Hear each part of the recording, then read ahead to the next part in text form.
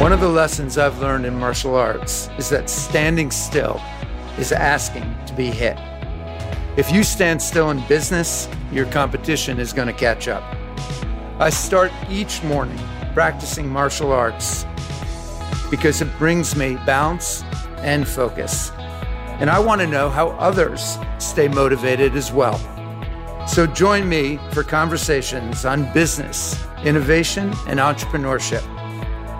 I'm Dan Schulman. Welcome to Never Stand Still. Hi, I'm Dan Schulman, and I'm here with Julie Wainwright, and I'm so excited to have you here with us. Many of you may already know a lot about Julie's career, but she started off a while ago, first out of Clorox, and then, as best I could tell, counting the different jobs you've had, at least 4 CEO jobs. Right. Your first one starting at age 30. The one that you're in right now, CEO of The RealReal, is one of the huge e-commerce hits right now, growing so quickly, and I really want to talk about that story. But you have so many stories that are perfect for this show, which is Never Stand Still, which is all about kind of what lessons have we learned in our career. And you and I have been at this for quite some time. You started off your first CEO job at 30. I think I was 39 or 40 when I had my first CEO job. And there's so many lessons that we've learned along the way. And I was wondering if I could start maybe at a higher level, and then we'll drill down into some of this. But as you look back at your career, Julie, the ups and the downs of it, what are the big leadership lessons, the meta lessons that you've learned through that time? You know, it's one of those things where I always find myself, I have to keep relearning sometimes the same lessons. It really is all about the people and giving them the right authority and accountability and responsibility. So to make mistakes and let them make mistakes, and recognizing their skill set. Is it a match to where the company is? Or in fact, is there a mismatch? And then moving quickly. But and that's a hard thing. So let's assume that you're in a fast growth company and someone was really, really good for their first year. And then they fall and they fall and they fall. And the truth is they aren't adapting, or they don't like growth, or they can't handle growth. Or, the company's too demanding. Yeah. And so then you have this talented individual, and what do you do with them? Do you keep them in? Do you coach them? Do you move them sideways? Or do you cut and get them and let them go into a world that's more comfortable for them? So I would say companies are just people, and always keeping them front and center and matching their skill sets to the company's needs is the key. It's the paramount lesson always. And then the other thing is, just having honesty and authenticity in the workplace helps quite a bit. Yeah. And having that as a tone. I've always been that way, but it's gotten easier as I've gotten older because you lose a lot of artifice anyway. Keeping that front and center is awesome. It's awesome for everyone, and you cannot believe your own press. Yeah. Once you start doing that, or the company does, you fail. Yeah. Well, press Good can or turn bad. on you one Good way or or bad. another. Exactly. Right, It's right. a two-edged sword, I've found.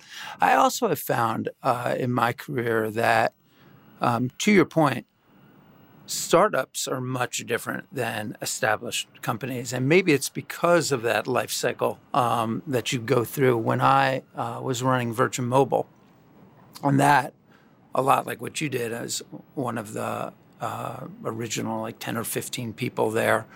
And I found as we grew from 10 or 15 people, we all fit into a conference room, to a couple of hundred, to thousands of people. And then we grew to be, from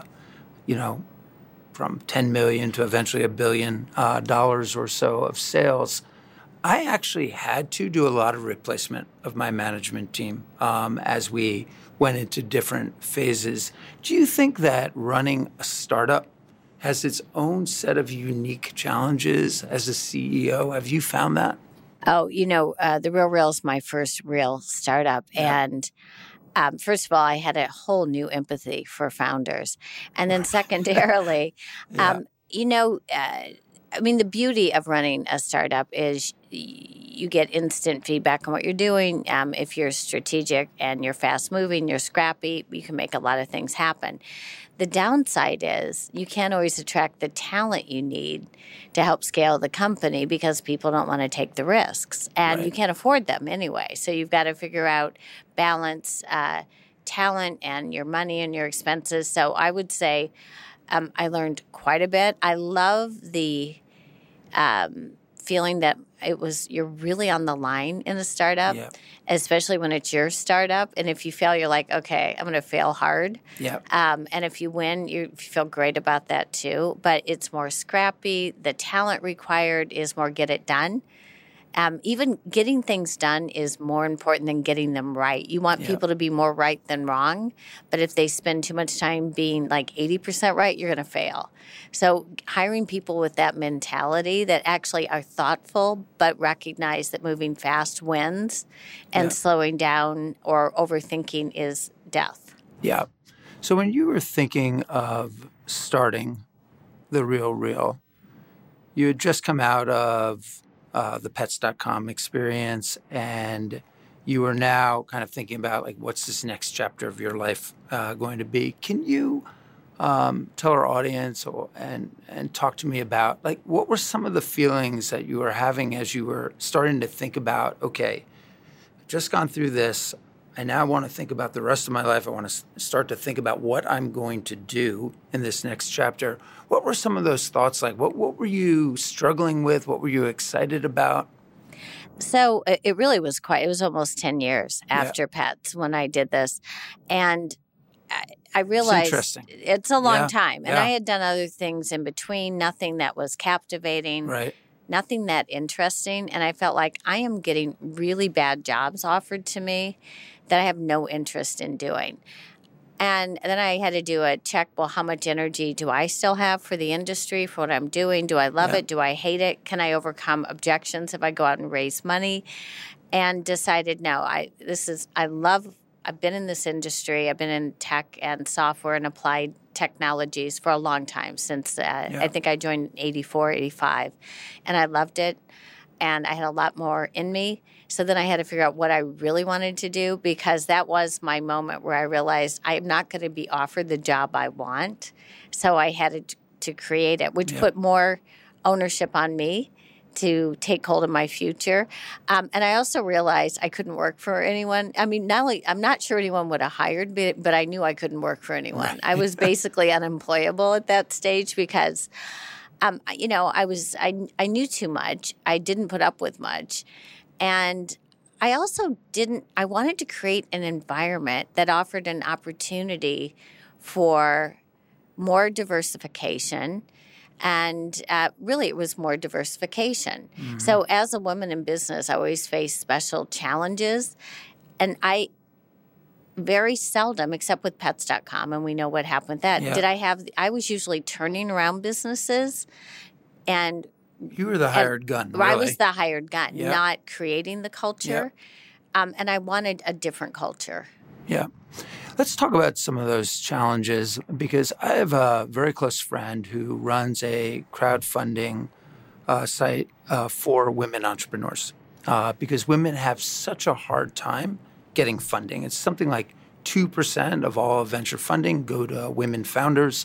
And, if you go to women of color, it's maybe like just... Yeah, you can probably count them on one hand. Exactly.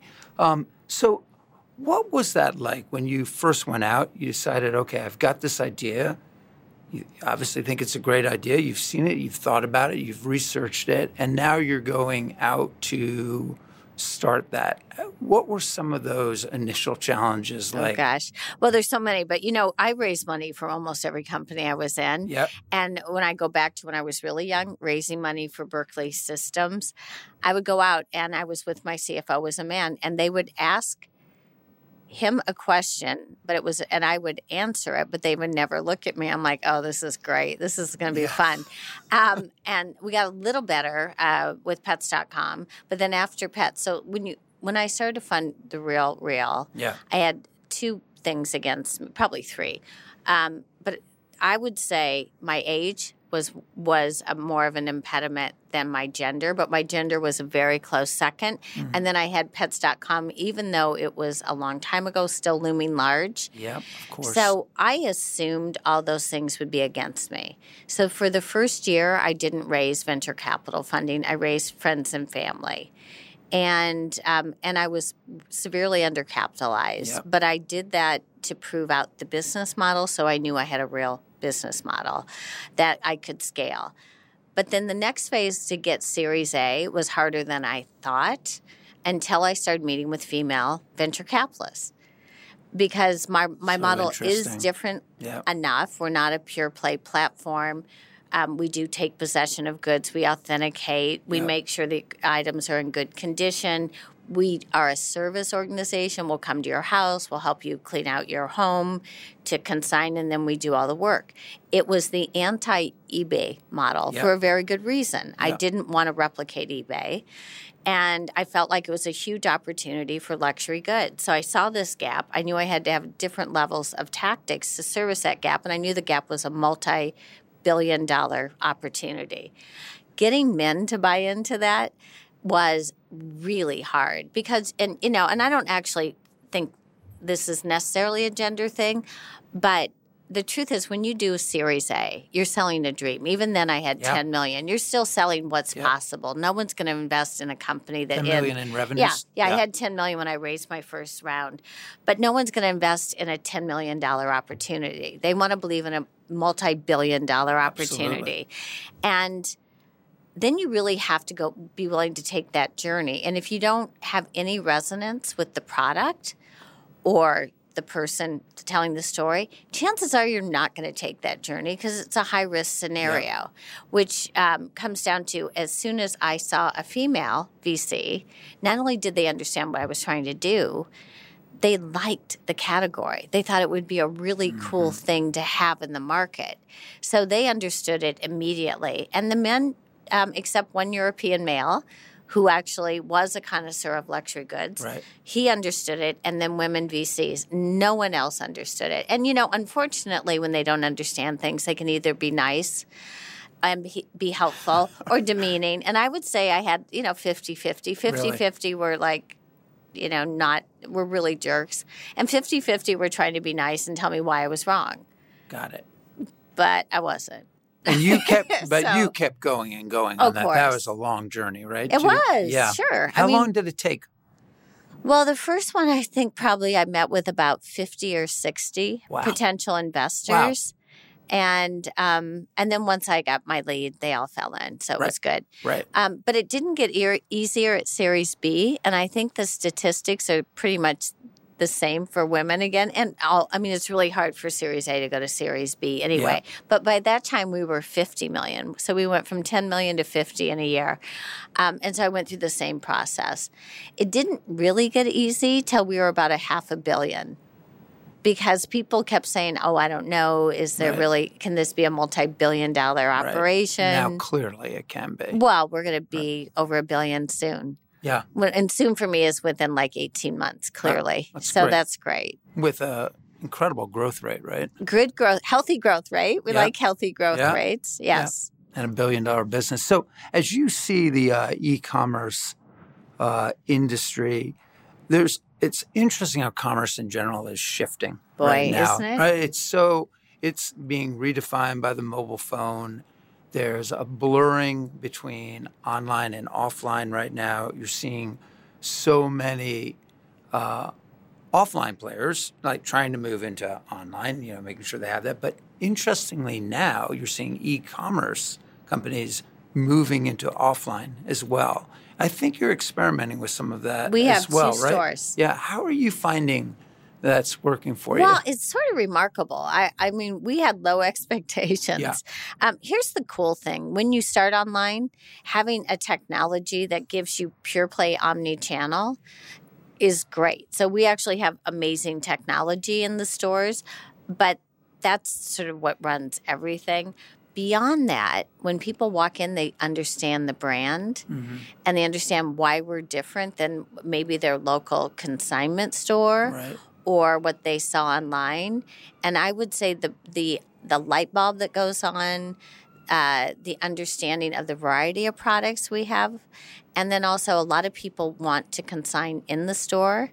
They don't want us coming to their house. So everything sort of snowballed into a very big business in New York, and we're only 9 months old. Yeah. We opened LA about 4 weeks ago, and that's off to a great start. So this is becoming a way for us to amplify the brand, get in high quality consignment.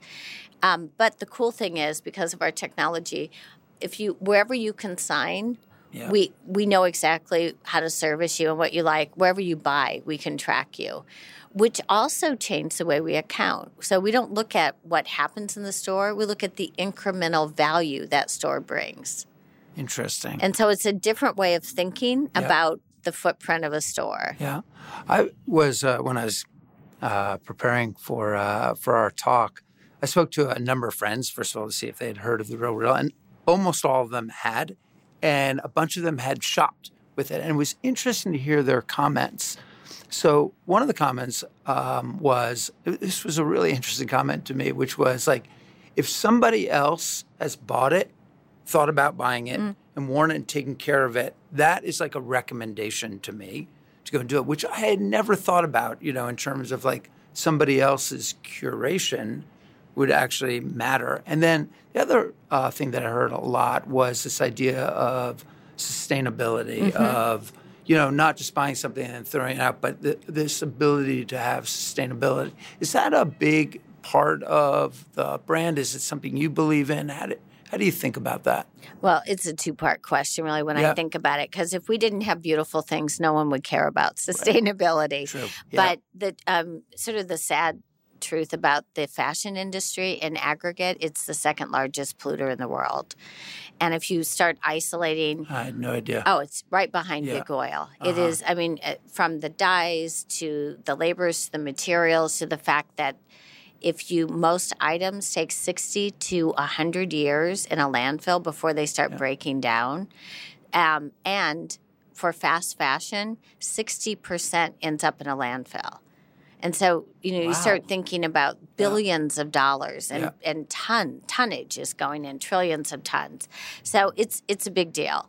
Then you start thinking about our role in that. Recirculating goods automatically and they have to be well made to recirculate. Course, and they have to actually have an aftermarket sale, because you can't do it for free unless you want to hand out your goods to your friends. But if you buy beautiful things, even if you buy resale, you can most likely keep those goods recirculating in the market, and it's just really good for the planet. And I would say that's a new way of thinking that most people didn't think about before, but now the light bulb's gone on. And certainly the younger generation, for me, that's a millennial, not just a Gen Z, but the younger generation really does understand that, and they are conscious. And then I would also say, when you're buying a beautiful thing that's been designed by an artist, and even if it's been previously owned, it's still new to you. And if it's in great condition, it's still beautiful. Yeah. So keeping those goods in circulation it seems like they should be, because they were well made to begin with and thoughtfully made. And then, they're relevant and they're good for the planet.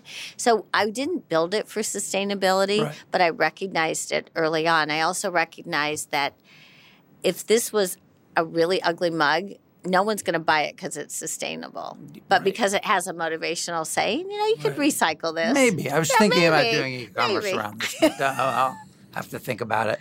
I read in an interview that you did that as you were researching The Real Real, you went into your closet and found like 20 or 30 things that you could actually put onto something like The Real Real. So it seems to me like there's not only the sustainability, but there's huge supply that if you didn't have something like The Real Real, there'd be no market for it. It would just sort of hang in somebody's closet. They'd go through their closet and maybe donate it somewhere or throw it out. It just seems like there's a lot of runway in terms of what people have and then what you can tap into. And you must feel like you're only tapping the very surface of the opportunity right now. Are you ready for this? So I'm going to give you a U.S. number and a worldwide number.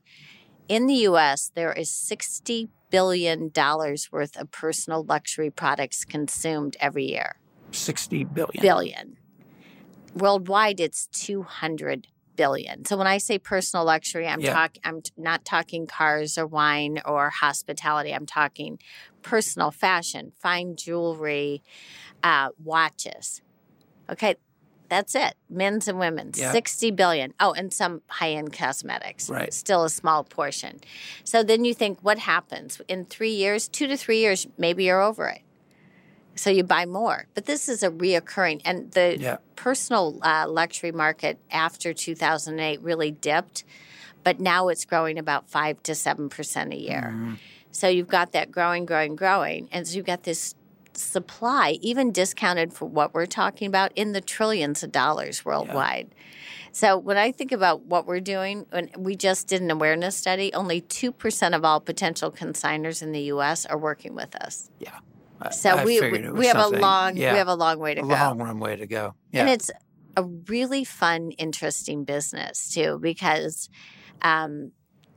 it's incredibly personal. It's a weird thing that way, but when I get something, I shop all the time from The Real Real. I don't like to think about somebody owning it until maybe I know who owned it, and then I really feel like it's a very personal thing. But we don't disclose people's names unless it's a celebrity sale and they want it disclosed. Oh, really? Yes. And then do you get much more if it's a celebrity? Yes. I mean, we do, and it moves faster. It can be gone in 20 minutes, and yes. Yeah. And once in a while, because it's all hidden in the warehouse, but once in a while someone's checking in, they'll go, "This is so-and-so's thing." I'm like, "It is?" You you have that natural curiosity. Yeah. It That's is cool. Really cool.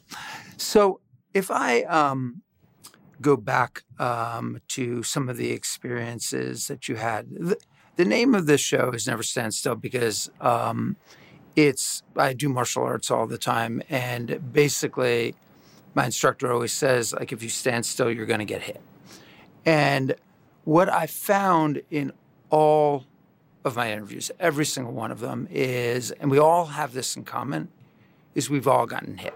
And we've all had to recover from being hit at some time. And how you recover from that, the process that you go through, I think, to me, when I'm actually looking to hire people, I'm not looking anymore for the perfect individual who's only had successes, because I just don't think that that's real in life. I'm looking for somebody who's faced some sort of adversary conditions and has worked their way through that.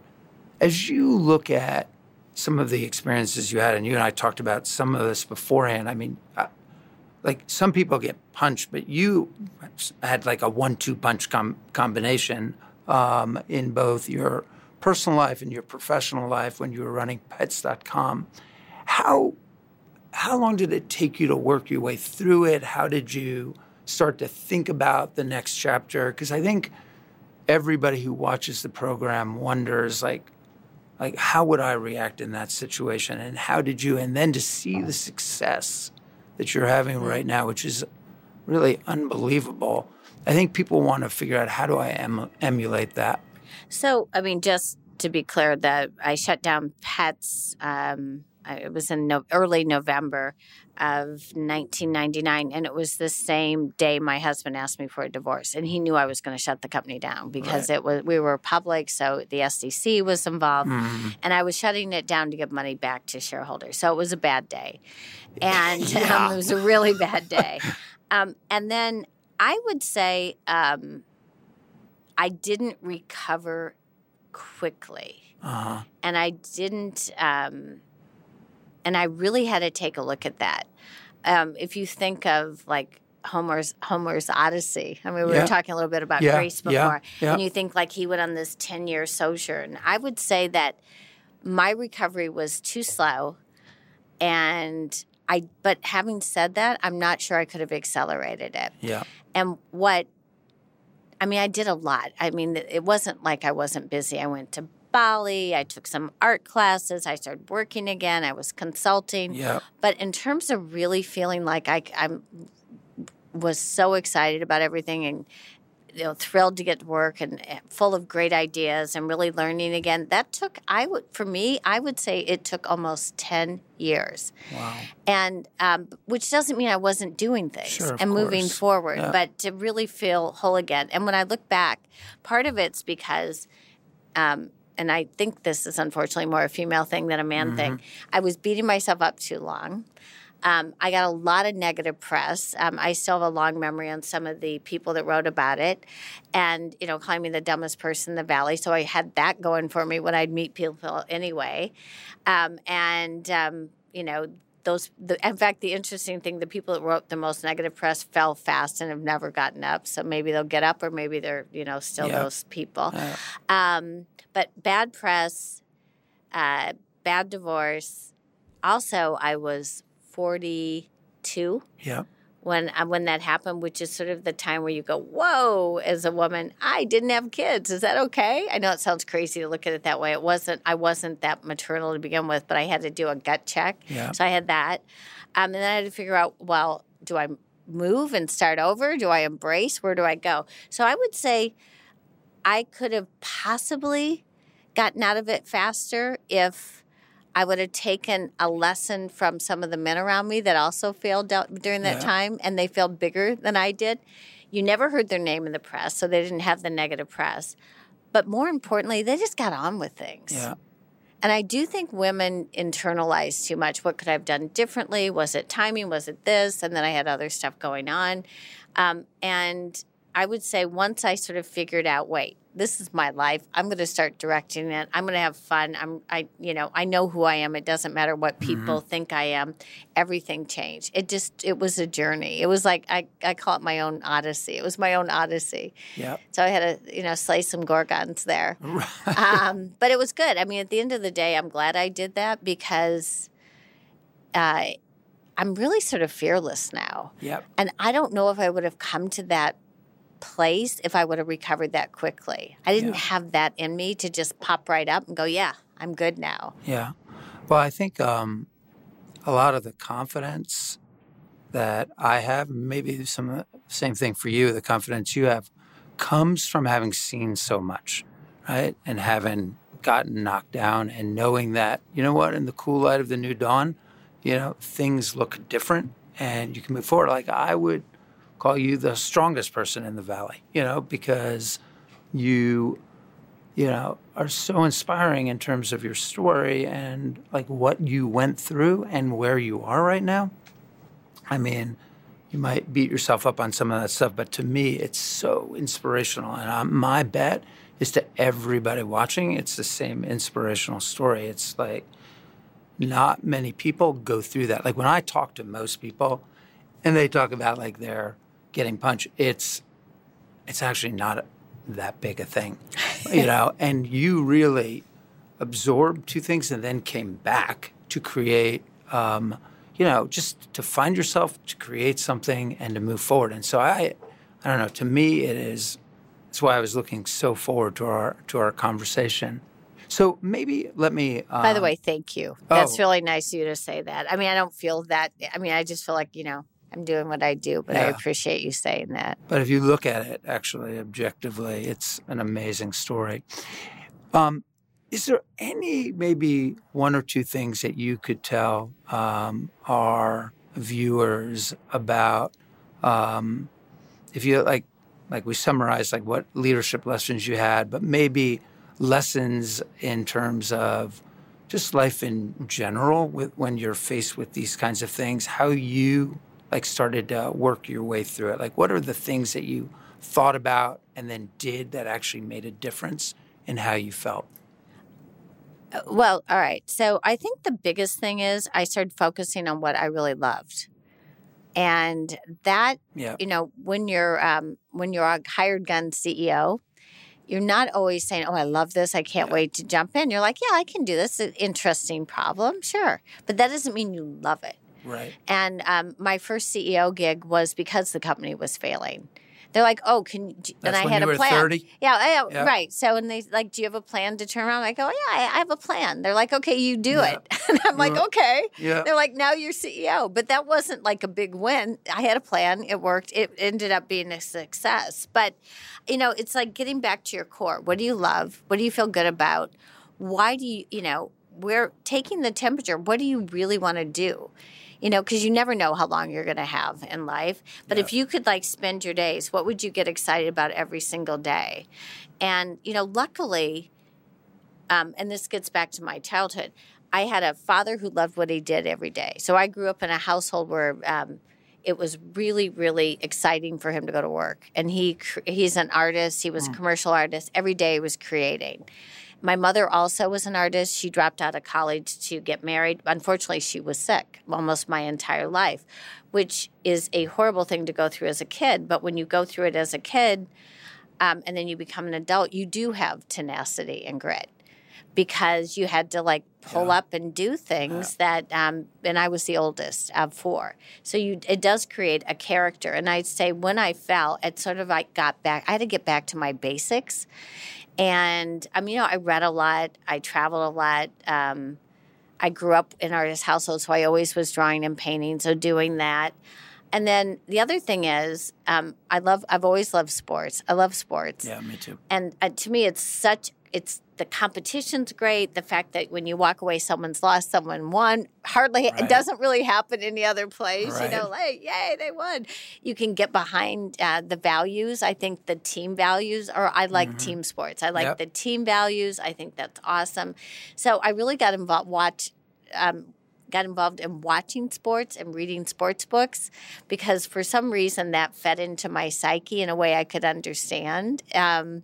And baseball in particular, I've even talked about this. When you look at someone feeling great about their batting average and you look at what realistically they miss 65% of all, I'm like, oh my God, that's awesome. It's amazing, isn't it? It's amazing. And yet they're keep swinging. They keep swinging. Yeah. And there's always another game. Yeah. And I almost had to talk myself into that. So, but it also was love of art, love of sports, love of travel, and just wanting to get going again. And I've always had a really high energy level.